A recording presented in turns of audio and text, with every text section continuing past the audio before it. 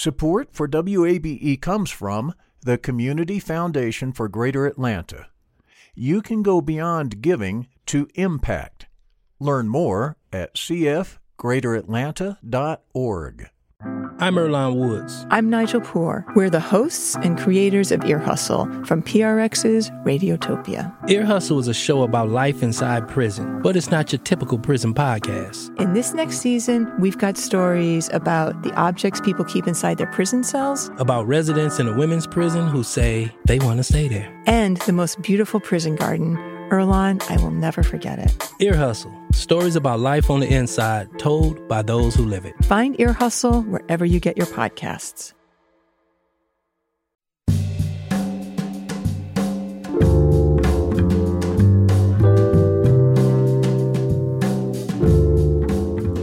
From WABE in Atlanta, this is Closer Look. I'm Rose Scott. Coming up today, raise your hand if you know the role of Georgia's Public Service Commission. If not, keep listening. From telecommunications to transportation to natural gas, the Georgia PSC is tasked with keeping these services fair and safe for the public. And there's a lot more. Plus, what's the impact of that recent Supreme Court EPA ruling? What's at stake? Well, veteran journalist Christy Schwartz has the latest with the climate and environment news and all that good stuff. Also later, Professor of Neurology Dr. Chantel Branson from the Morehouse School of Medicine will join me. This is ahead of tomorrow's symposium on Parkinson's disease in the African American community. All those conversations coming up. But first, this news. Georgia Secretary of State Brad Raffensperger says tens of thousands of people previously registered to vote could be removed from the state's voter rolls. Now, Raffensperger gave the reasons why when he spoke to All Things Considered host Jim Burris. Because when people show up to vote, first of all, they may not even be registered. They moved, say, from one part of the state. Now, we do track, interstate movement as long as they get a new driver's license. But if they haven't gotten a new driver's license and moved from one county to another and show up, then all of a sudden you have an issue there. And then that just takes time to work through that system. And then obviously, when you're expecting a certain number of people, and yet you've had, in this case, we had 32,820 voters apparently move out of state. Well, that would then inflate your voter rolls, and the precincts are expecting a certain number, and yet they've had people that have actually moved out of state or out of their county. So it just allows you to have clean, more accurate voter rolls. Is there a price in that? Are there certain people who are purged who probably shouldn't be? And is that worth the safety that and the ease that the opposite provides? No, the only people that are moved from the voter rolls are people that don't live in Georgia anymore. That's who, or if they passed away. And so we've identified nearly 33,000 voters that moved out of state. And then we also then had over 75,000 voters that moved within their county. And so you see that just points to the point that you want to make sure people show up at the right precinct. So if all of a sudden on election day, people thought that they were in precinct number 1, but they're actually in precinct number 12, yet they're still in the same county. They think they're going to be voting at this one precinct, and now they have a 30-minute drive to get back to their old precinct because they haven't updated their voter roll. So it really just makes it a better voter experience also. That's Georgia Secretary of State Brad Raffensperger speaking with WABE's Jim Burris. Now, of course, we know Georgia Secretary of State's office has been accused of disenfranchising voters in the past with these routine purges. In July of 2017, now, state officials removed more than 500,000 Georgians from the voter rolls for various reasons, including not voting during previous elections. That was according to a WABE investigation. Speaking of elections, Georgia Democrats are upping their pitch to become one of the first states to vote in the presidential primary. As we hear from Susanna Capelouto, in a video released this week, they highlight Georgia's diversity and new political status as a battleground state. Georgia is competing with 17 other states to host one of the first presidential primaries for Democrats who are looking to possibly replace Iowa after a botched primary there in 2020. The video highlights famous Georgia Democrats like John Lewis and Jimmy Carter. It's narrated by Party Chair Nikema Williams. Georgia, the true north of the Democratic Party, is in the Deep South. The video also shows images of the party's new leadership. With our great diversity, political competitiveness, and proven model for battleground states everywhere, Georgia is the ideal state for any candidate to build a strong, inclusive campaign. Of course, any state chosen for an early primary can expect a huge influx in campaign ad spending. Susanna Capelouto, WABE News. Big money means big changes are set for part of Atlanta Hartsfield's Jackson Airport. As we hear from Emil Moffitt, he breaks down the details of a new major expansion project. It's been nearly 8 months since President Biden signed a $1 trillion infrastructure plan into law. Yet Georgia U.S. Senator Jon Ossoff says the ripple effects of that money continue to be felt in the state. And because of the role that this airport plays, not just nationally but globally, we're here with good news for the whole world. Ossoff says $40 million in federal dollars will go to help upgrade the aging Concourse D at Atlanta's airport, meaning larger seating areas, bigger restrooms, and more room on the concourse. Atlanta Mayor Andre Dickens says the money will also create construction jobs. And our contracting opportunities will be as inclusive as ever, as we always are, to make sure that there's more business opportunities, particularly for women-owned businesses and minority businesses. Airport officials say work on the project will begin in about a year, with a logistics plan in place to minimize disruption. Emil Moffitt, WABE News. And finally, there's a lot of sports taking place this weekend. A lot of NASCAR fans, and I do mean a lot, will be out at the Atlanta Motor Speedway this weekend. In fact, it could be a couple 100,000 in attendance for its second NASCAR race of the season. Alex Helmick tells us why. Attendance at the NASCAR race earlier this year in Atlanta was the highest the track had seen since 2014, according to its owner. The track itself has been refinished, and the race saw a lot of overtaking and crashes. Chase Elliott from Dawsonville led that race for a time before finishing just outside the top 5. COVID is increasing again in Georgia. If other sporting events are a barometer, there will be few masks in the crowd. Also, highs for the weekend could be in the low 90s. There is also a chance of thunderstorms both days. Alex Helmick, WABE News. Also this weekend, Atlanta United is back home with a match against Austin. Saturday night at Mercedes-Benz Stadium. The Braves have 3 games with the Washington Nationals at Truist Park. Now, the Atlanta Dream have a few days off till their next game, which is Tuesday, and I'll be learning how to play pickleball tomorrow because it's all part of sports. This is Closer Look.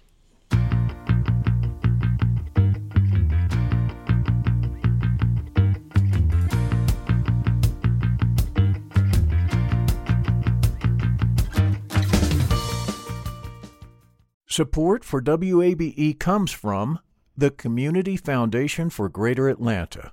If you love Atlanta, you can invest in the big picture. Learn more at cfgreateratlanta.org. The field of mental health counseling is growing rapidly, and Richmont Graduate University can equip you with everything you need as a licensed professional counselor while integrating your faith into your clinical practice. Programs are offered in Atlanta, Chattanooga, and online. Apply today at richmont.edu. That's RICHMONT.edu.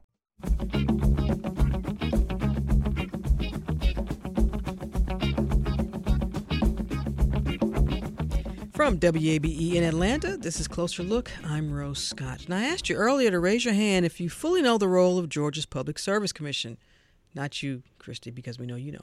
But what do we know is that from telecommunications to transportation to natural gas, we know that the Georgia Public Service Commission is tasked with keeping these services, utilities fair and safe for all the public to enjoy. We'll also hear more about the Commission's role in just a moment. But also, did you know this recent impact of the Supreme Court EPA ruling and what's at stake?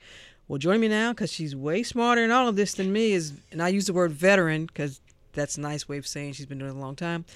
Veteran climate and environment journalist Christy Schwartz. She's a reporter with E&E News and also fresh off another successful Peachtree Road Race accomplishment. See, I keep up with you.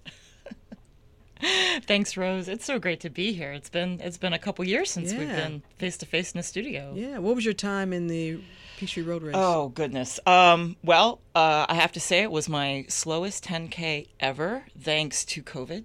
I qualified for an early wave and earned my place there, but even a mild case of COVID in January has really wreaked havoc on my asthma. Well, okay, but you're out there doing it, so congratulations on that. Huh? Yeah, just kept monitoring my heart rate. Even from January to July. Wow. It's frustrating. It's just when you can't do something that you love, regardless of how fast you're going. That's why I'm playing pickleball now instead of basketball, because people are like, "Will y'all talk about climate and environment? Please, want to hear about your personal challenges." It's my show. I can do what I want. It's the first time I've ever said that in 7 years. It's Friday, folks. So much to get to, but let's start with this Supreme Court ruling here. Inform our listeners, Christy, what this was all about here.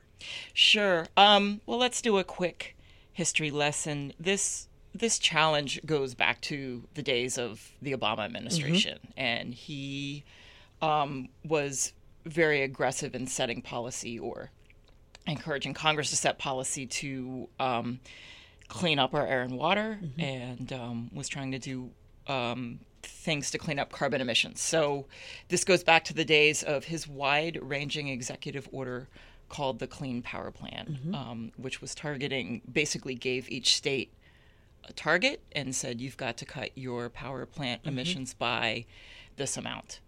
So led by West Virginia, which the majority of its economy was based on coal. So they led the effort to say, hey, EPA, using this other rule called the Clean Air Act, you cannot use that to craft this entire rule around that.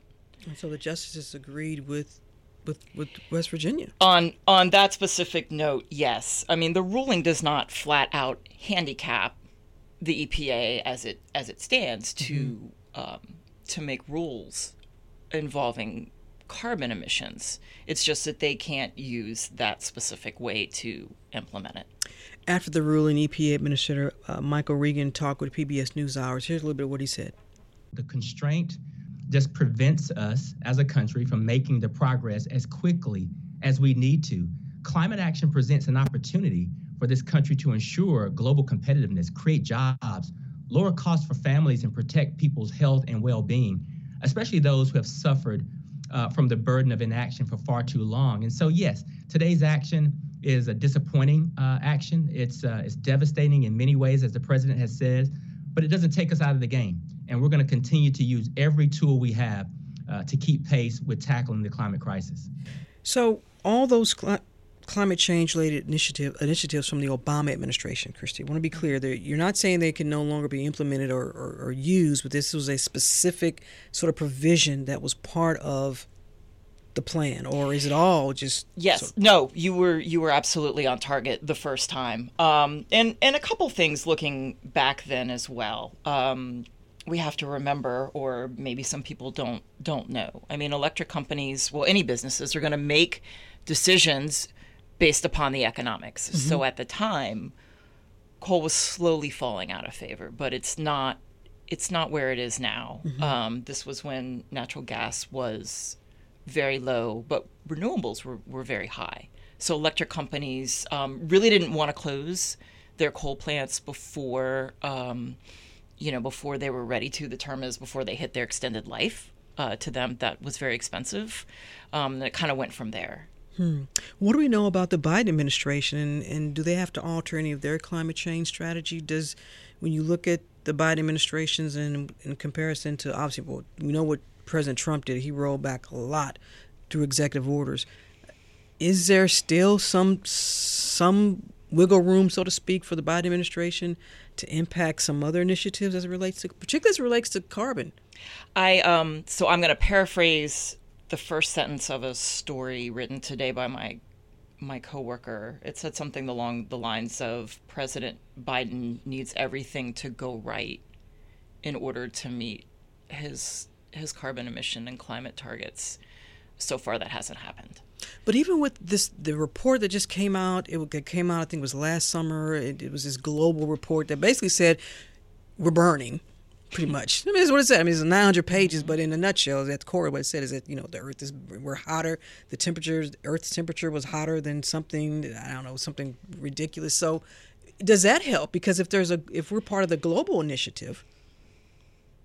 Sure. Well, I mean, and for everyone that's tired of us talking about running, I'm going to bring it up again. Monday was one of the most humid days we'd had in a long time, and the track club, in following very stringent safety rules on their end, started the race under a yellow flag, which meant take heed, and then elevated it to a red flag. And I mean, it's, if you walk outside, it's hot and the humidity is stifling. The Biden administration has political challenges and has logistics challenges. So let's break those down really quickly. The the political challenges, I mean, we see what's happening in Congress now. They're at loggerheads at virtually everything, also, especially on things related to climate. And what does that mean? That means some tax credits for renewables and other new technologies hang in the balance. That could hamper other money flowing into states and into areas that could use it to make changes that are expensive. On the logistics end, Biden's targets not only just broadly would cause the remainder of our nation's coal plants to be shut down, it requires other things to be done to natural gas. If it's going to operate cleaner than it is now, it's going to require, pardon my term, but gobs of renewables and storage and additional technologies that are in the works, such as advanced nuclear, hydrogen, and things like that. But they have not been brought up to scale. So at this point, they're very expensive. And secondly, they've got to be proven to operate at scale, or else the electric companies aren't going to use them. And frankly, I don't blame them. Yeah. Speaking of how all this relates to politics, let's talk about the Georgia Public Service Commission. And I was telling the team earlier, as I got an email from a listener that wrote, and I'm quoting here, "Rose, thank you for talking about the PSC today. We vote for these people, and I have no clue what they do," close quote. Well, emailer, today's your lucky day as we begin Georgia PSC 101. First question, Chris, what do they do? Where do they come from? No. I'll talk broadly, and then we can break it down for Georgia specifically. The PSC is a body of people that oversee what is known as rate-regulated, or basically shareholder-owned utilities. They are tasked with...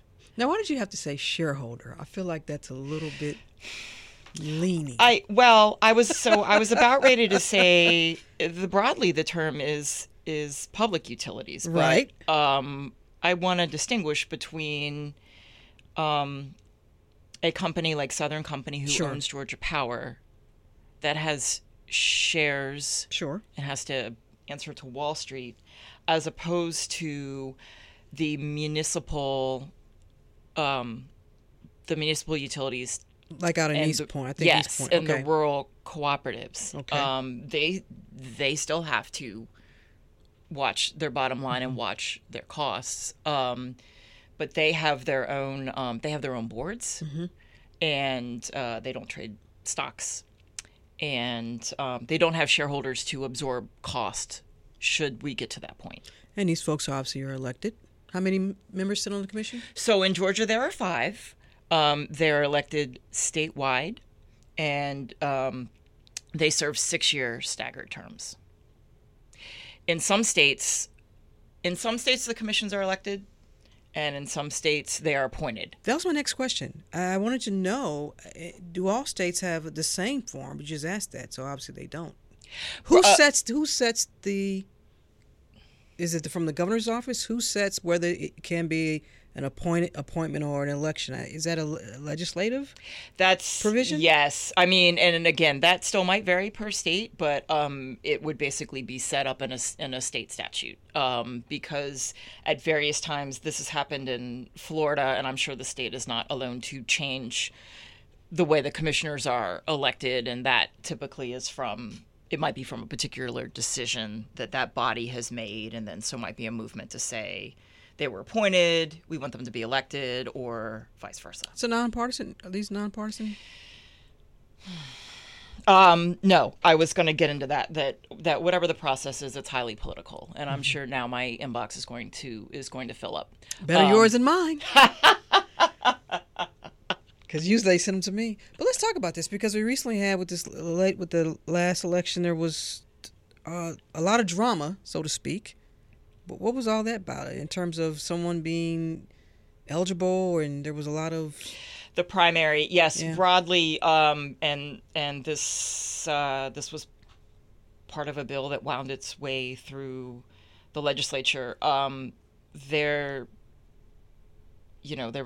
were going through and redrawing districts as we were going through. That was my next question. How are the districts drawn here? They're in line with the congressional districts, and then there was a lot of noise being made about a movement to redraw a district to draw out a Democratic challenger to an incumbent Republican commissioner. And she's taken that to court. Yeah. And that's still unresolved, although we've already had the primary. It's gonna be interesting whatever their ruling is. Yeah, it's supposed to happen in the fall, I believe, based upon everything that I've read. A listener wants to know: is there any regulatory or accountability for the PSC? Like, who holds them accountable? Do they have to answer to anyone?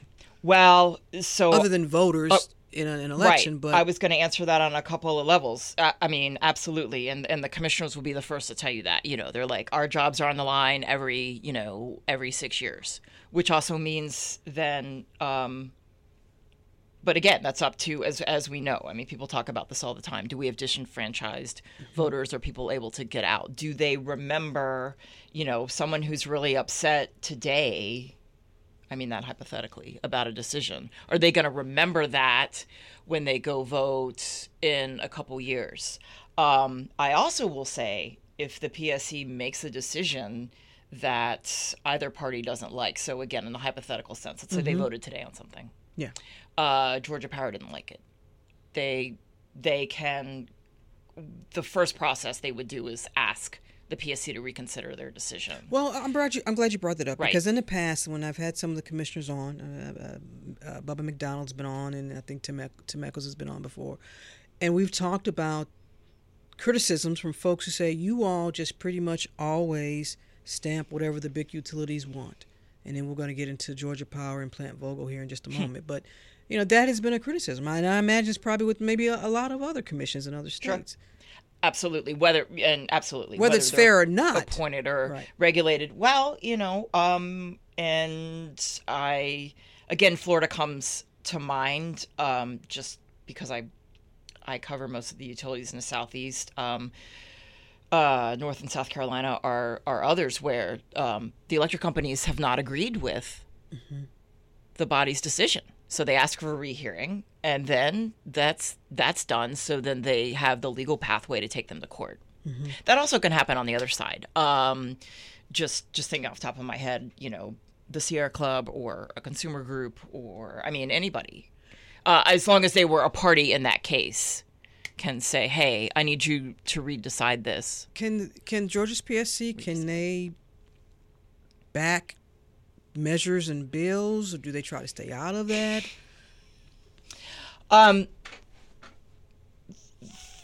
They'll tell you, they'll try to stay out of it, saying, this is related to across the street. I mean, again, there's a budget component of it. So when they're having budget hearings and things, they'll appear, but that's because they've got to defend or justify their expenses.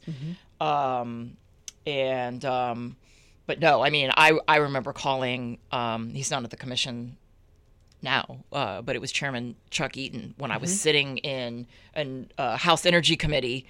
This was years ago, Rose, but Representative Don Parsons, like at the end of the committee, was talking about regulation. And then he said, one day we might not need a public service commission. Now, again, this is another example of the countless ones we have every day of an elected official talking off the top of his head. But I said, I think I remember that. Yes. So I had to call Chairman Eaton, and I said, well, hey, he just said this.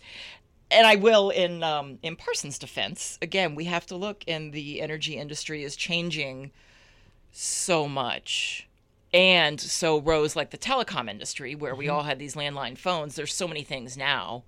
There's so many devices and so many commodities that aren't really commodities, that aren't regulated. So I will say, in his defense, that's what he was getting at. But it made for a humorous and somewhat stressful day.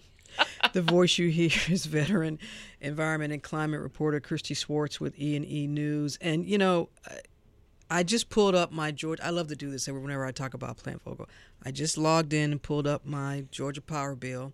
And I'm not going to tell y'all how much my current service is, but I'm going to go line item. There's my current service. There's the environmental compliance cost. That's a broad. That's fine. The term is rider. Right. That refers There's to a bunch the of nuclear construction cost recovery. Yes. Take it away.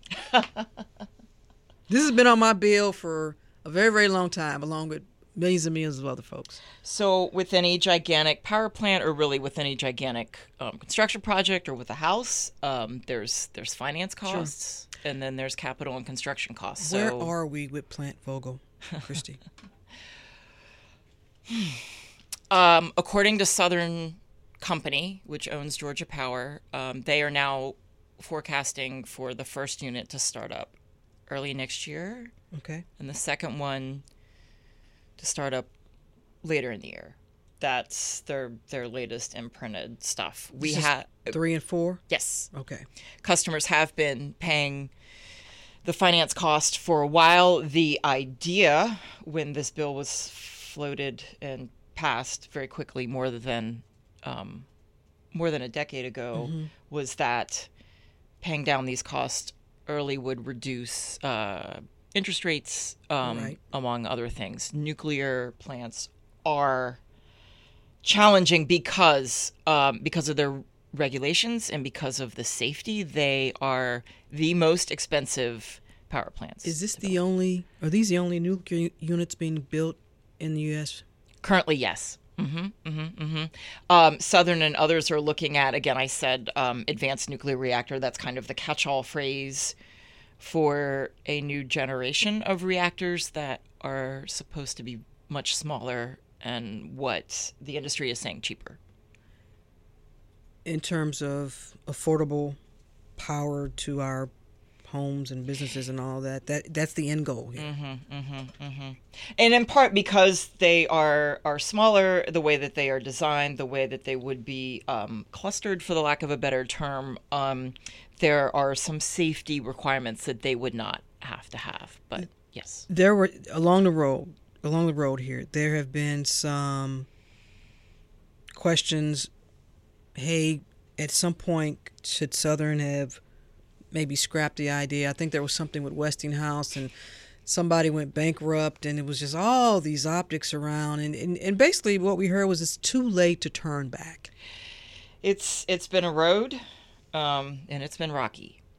Let's go back a little bit. The forecasted budget when this was proposed to regulators, which again included state and gobs of federal regulators, the targeted budget was to be $14 billion, and we're at 30. So how did we get here? Again, I want to stress the safety and regulatory aspects of building a nuclear plant. Did COVID slow any of this down? Yes. And the supply chain, I imagine, as well? Yes.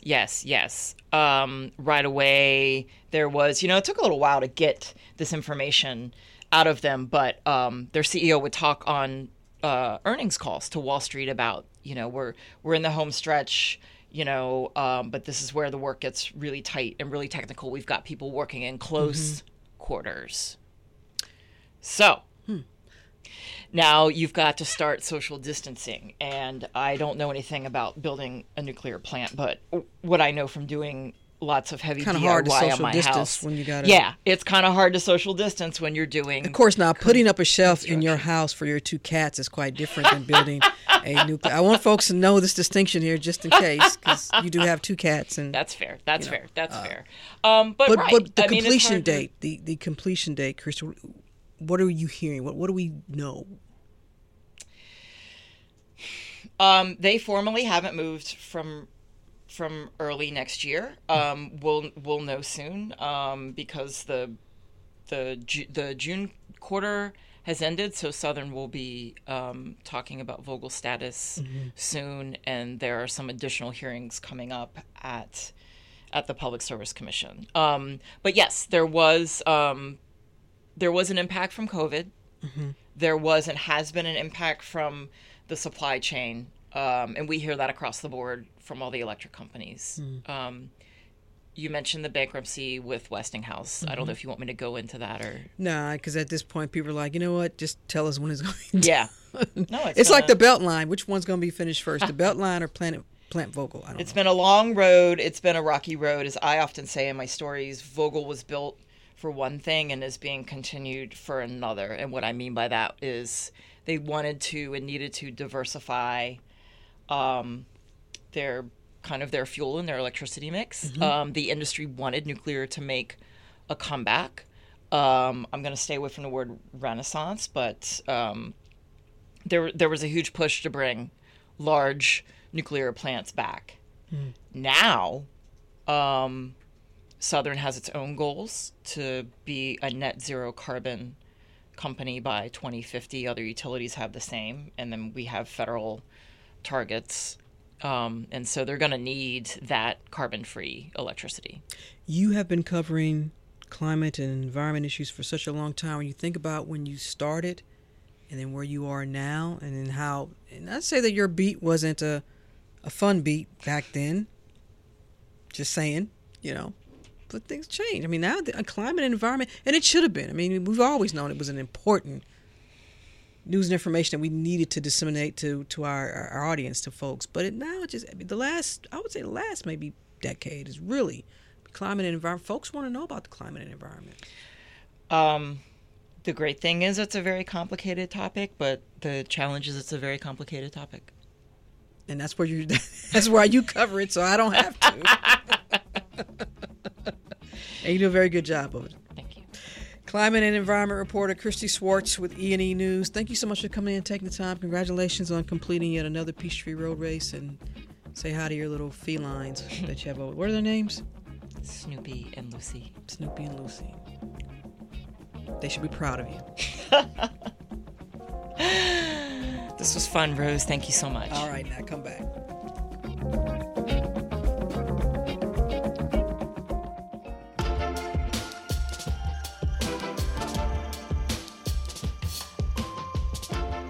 And Closer Look continues from Atlanta. I'm Rose Scott. Parkinson's disease. Here's what we know. 1 million Americans are living with Parkinson's disease, and about 60,000 are diagnosed each year.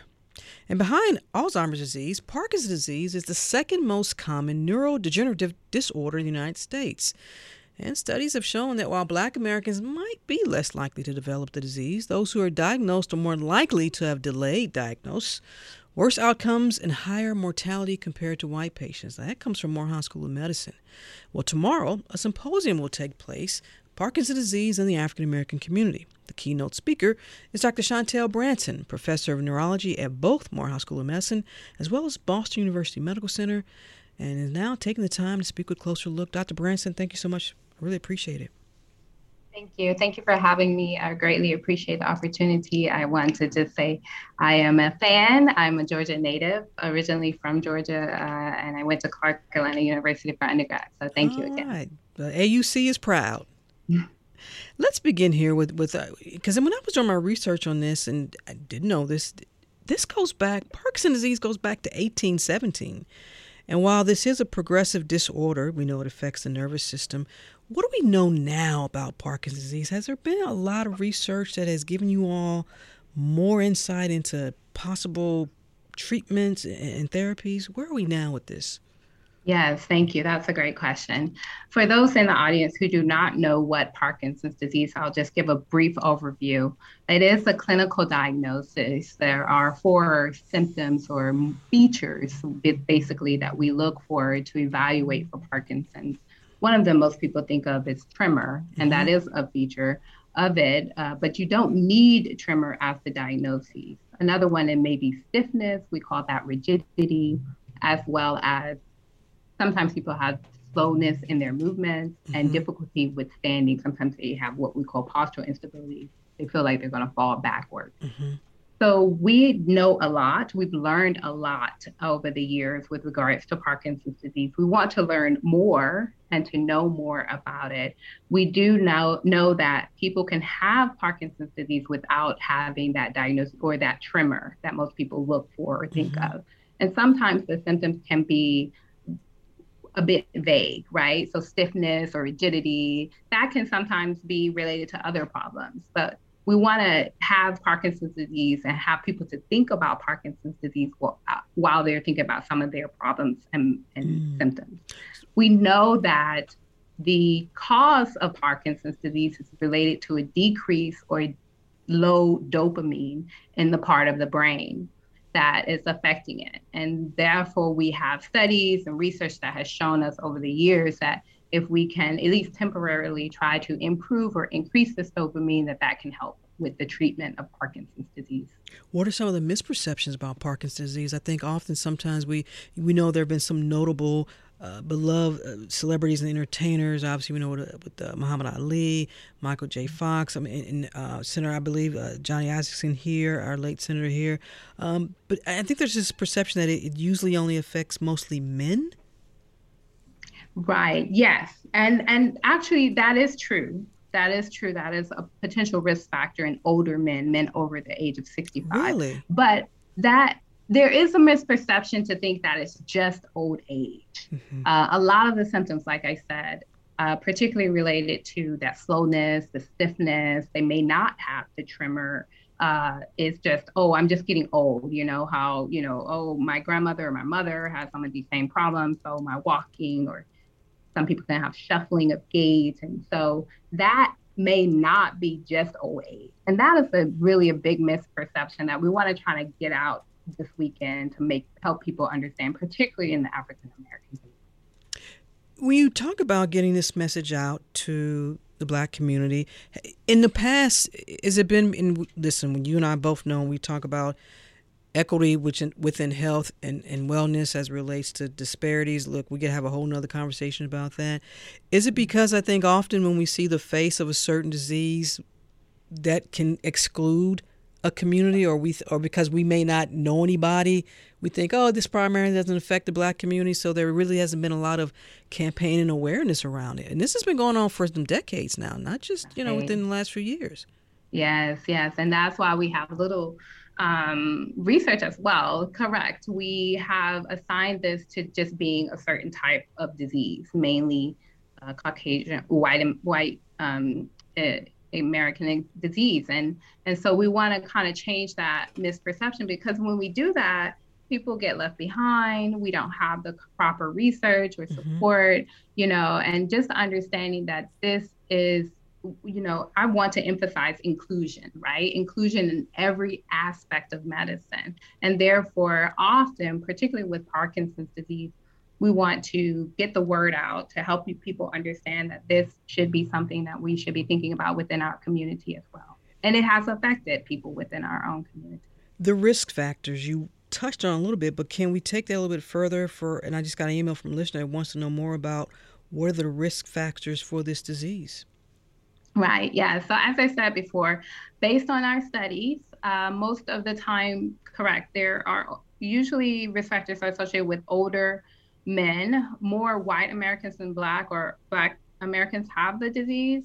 But once again, most of the studies that we've done or looked at, they haven't really traditionally included diversity within those studies. Mm-hmm. And while many of these risk factors are based on our research that we've done in the past, not having that inclusion part can sometimes alter or be a problem with some of the research that we have going on now. Do we know, has there been any latest research, this is in your wheelhouse, as folks say, that reveals something about this disease in Black Americans? Yeah, definitely. So we have been doing some research, and we've been looking mainly at what could be some features of reasons why. Often you said in the introduction about a delay in the diagnosis. There's not just a delay in the diagnosis, there's also a delay in treatment of Parkinson's disease among African Americans or Black people. And so understanding why that is happening and how do we prevent it is the reason why I'm here today. I have a listener, actually it's a friend of mine who just texted me and said, well, what should one be, at what age then should someone start even asking their doctor, do you have to give tests? They texted, Rose, should we get tests? I want to know more. My listeners are very, definitely. They're very curious. All day about it. So basically, it is a clinical diagnosis, meaning you will need to see a provider. Ideally, it's great to have a movement specialist to evaluate you, but because of there's not many of us in this field and in this particular region, starting with your primary care doctor and talking to them about some of the symptoms that you may have and mentioning that to them is the beginning stages. And they are based on 4 of those features that I talked about before. So we're looking more from a clinical perspective, so an examination and evaluation. There's no like blood test or anything of that nature as of yet. Is it hereditary? Correct. Yes, there are. So that goes back to the causes. It can be hereditary. There are genetic causes, and we have tests and studies that are going on now as well to evaluate for genetic causes and what do we do with that. There are other causes as well.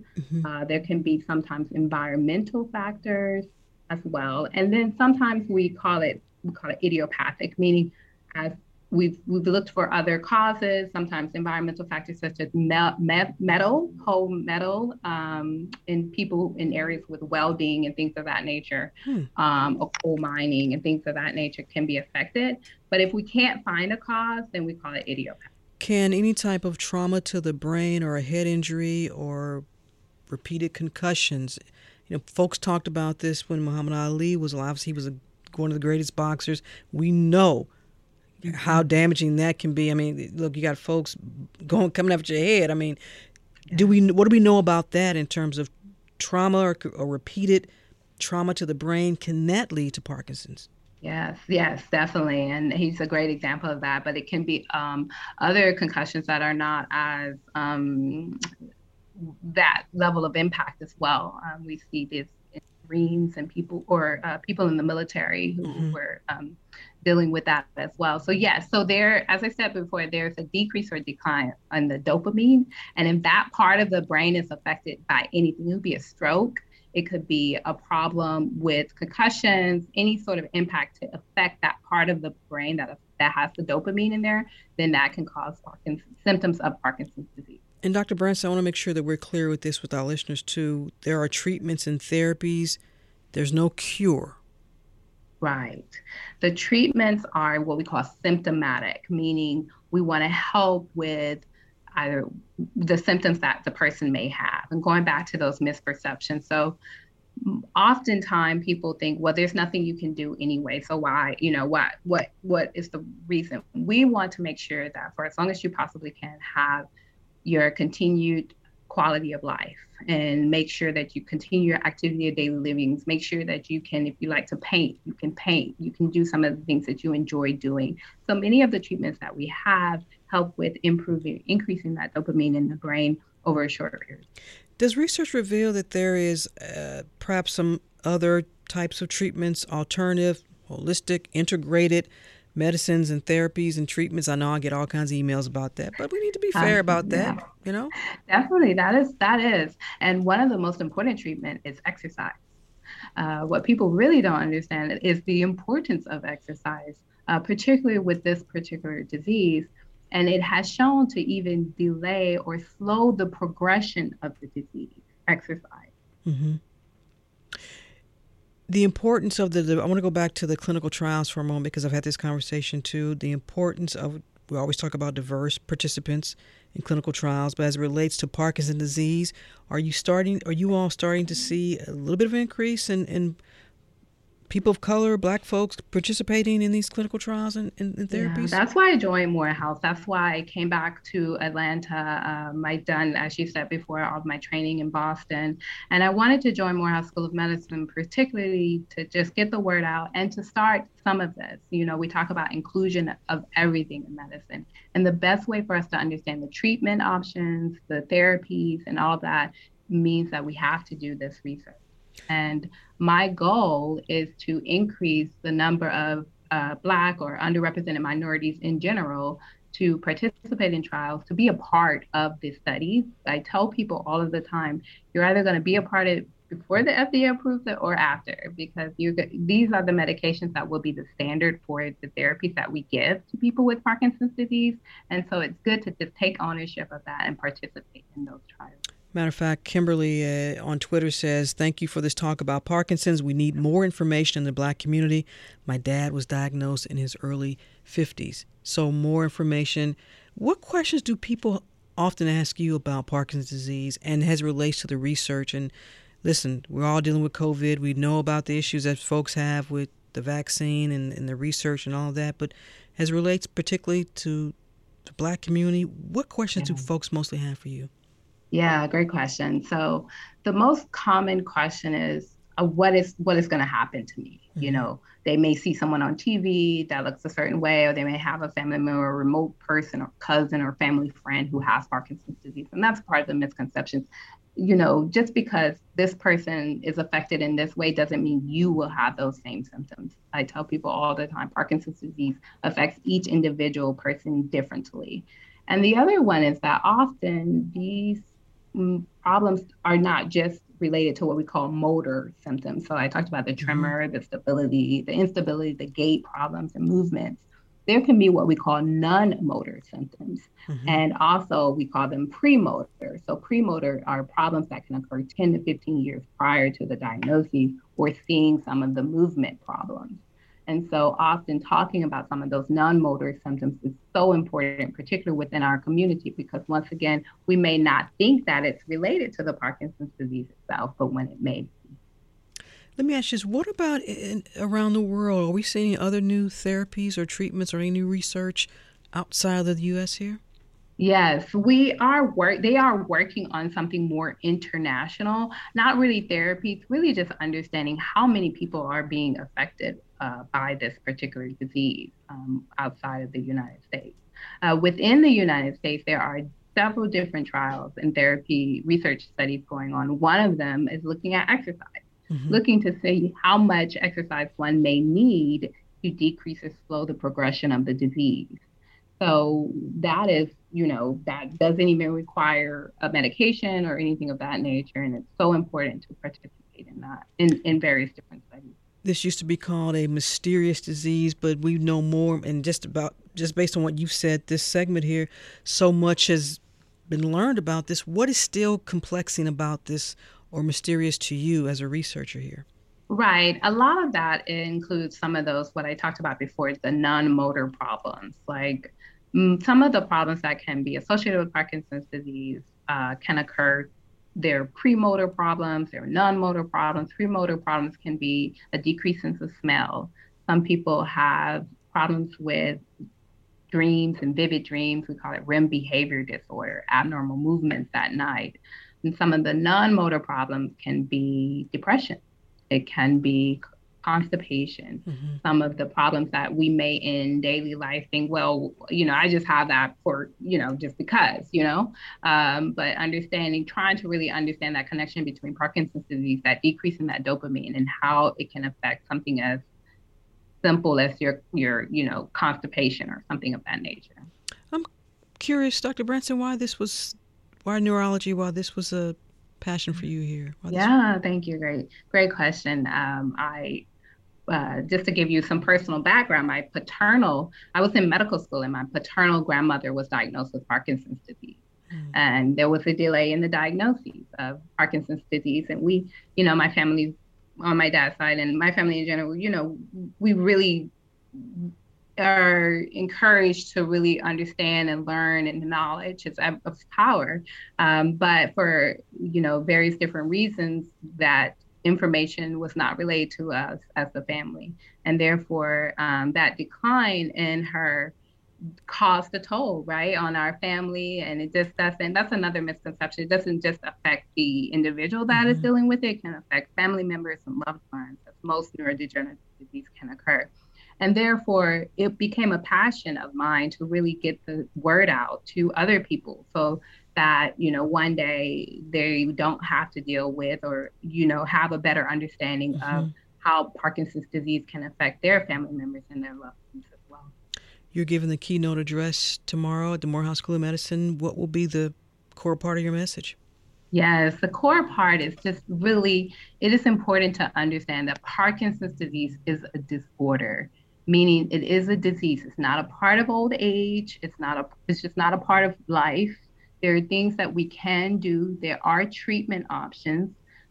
This is not normal, and it's not always associated with a tremor. Mm-hmm. And I just want to get it out to everyone that, we're talking about inclusion in every aspect of society today, right? Outside of medicine, everyone is talking about inclusion.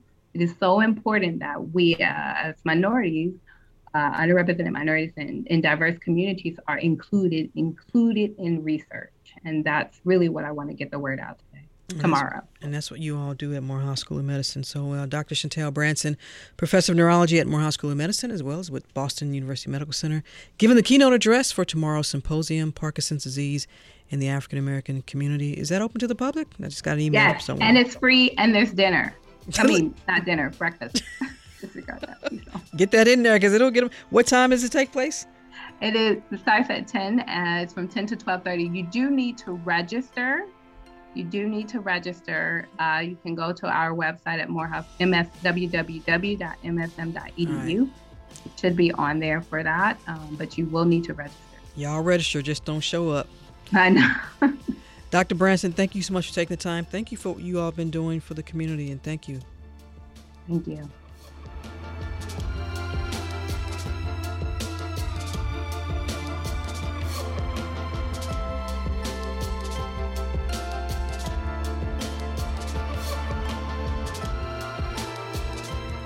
And that's it for this edition of Closer Look. Our producers are Janine Etter, LaShawn Hudson, and Daniel Razel. Our intern is Lennox Johnson. Our engineer is Kevin Rinker. A reminder to let us know your thoughts on today's program or any other. You can always send me an email, rose@wabe.org. And if you missed any of today's program, it's always online at wabe.org/closerlook. And of course, Closer Look weeknights at 7 p.m., as well as our podcast, because we have one. So subscribe to Closer Look wherever you like, and subscribe to our other wonderful shows too. I really mean that. Stay tuned to 90.1 WABE Atlanta. I'm Rose Scott.